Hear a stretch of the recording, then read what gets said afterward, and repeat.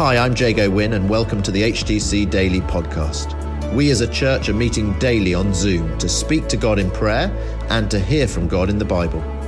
For those of you who can't join us live or who want to listen again, we're featuring the Daily Bible Thought as we journey through the book of Acts, and we're also including how we're being encouraged to pray each day. Today, it's Eula. Good morning, everyone. Great to be with you again this morning.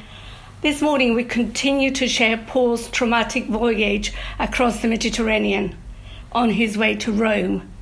So our reading this morning is Acts 27 from verse 21. The storm continues. After they had gone a long time without food, Paul stood up before them and said, "Men, you should have taken my advice not to sail from Crete. Then you would have spared yourselves this damage and loss. But now I urge you to keep up your courage, because not one of you will be lost. Only the ship will be destroyed. Last night, an angel of God, to whom I belong and whom I serve, stood beside me and said, 'Do not be afraid, Paul. You must stand trial before Caesar. And God has graciously given you the lives of all who sail with you. So keep up your courage, men, for I have faith in God that it will happen just as he told me.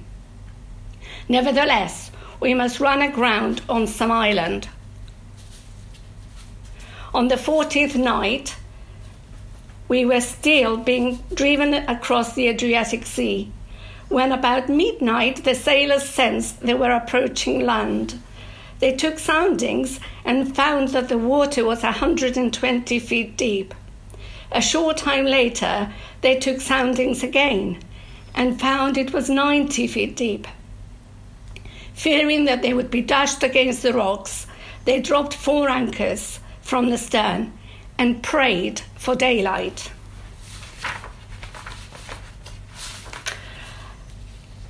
Paul and the men sailed with him continued to be tossed and turned by this angry storm in the Mediterranean. They hadn't even eaten during this time. I don't suppose they could eat with all the buffeting and all the seasickness that was going on at that time. But despite all of that, Paul continued to encourage the men, particularly now as he had something important to share. An angel of God appeared to him with a message. And I love that little bit when Paul says, "An angel of God, whose I am and whom I serve." I took that to my heart as I was reading that passage. An angel of God, whose I am and whom I serve. And this is the message that he shared with his fellow people in the vessel. He said to them, first of all, the message of the angel, "Do not be afraid. God is with us.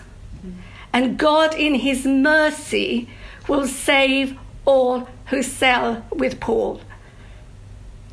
So everybody was going to be safe, even though the vessel was going to be destroyed.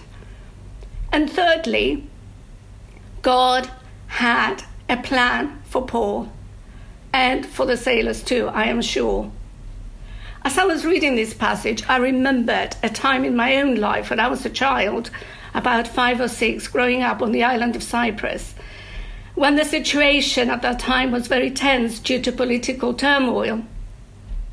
I remember one night being very stressed, and as my mother taught me to pray, I prayed myself to sleep. And just before I woke up, I was aware of a very, very vivid dream still in my mind.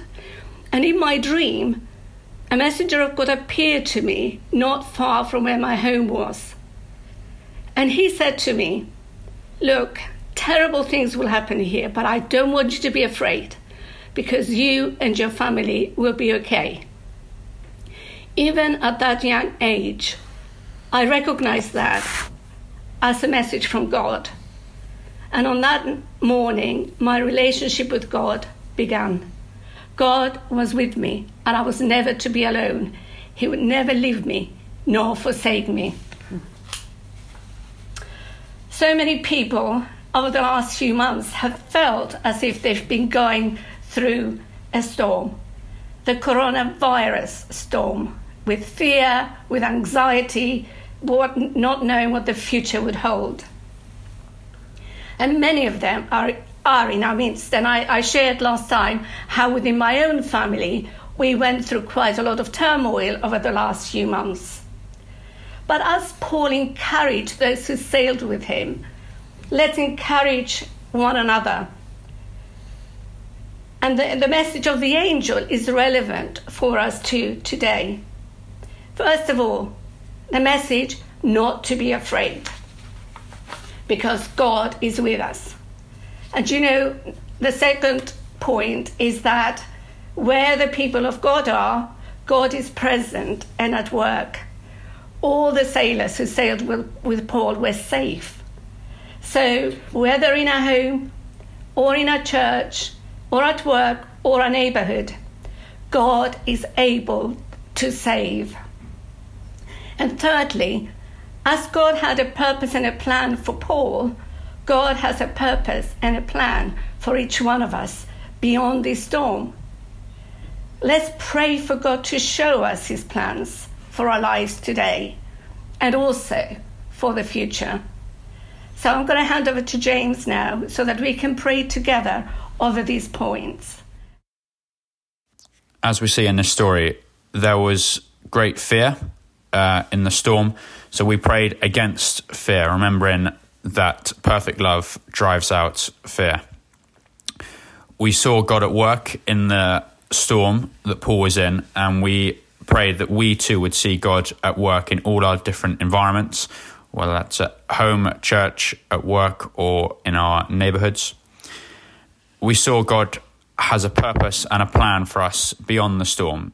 And so as we are in the storm of COVID, we prayed that God would show us his plans for our lives beyond these current circumstances, knowing that God has plans to prosper us, not to harm us, to give us a hope and a future.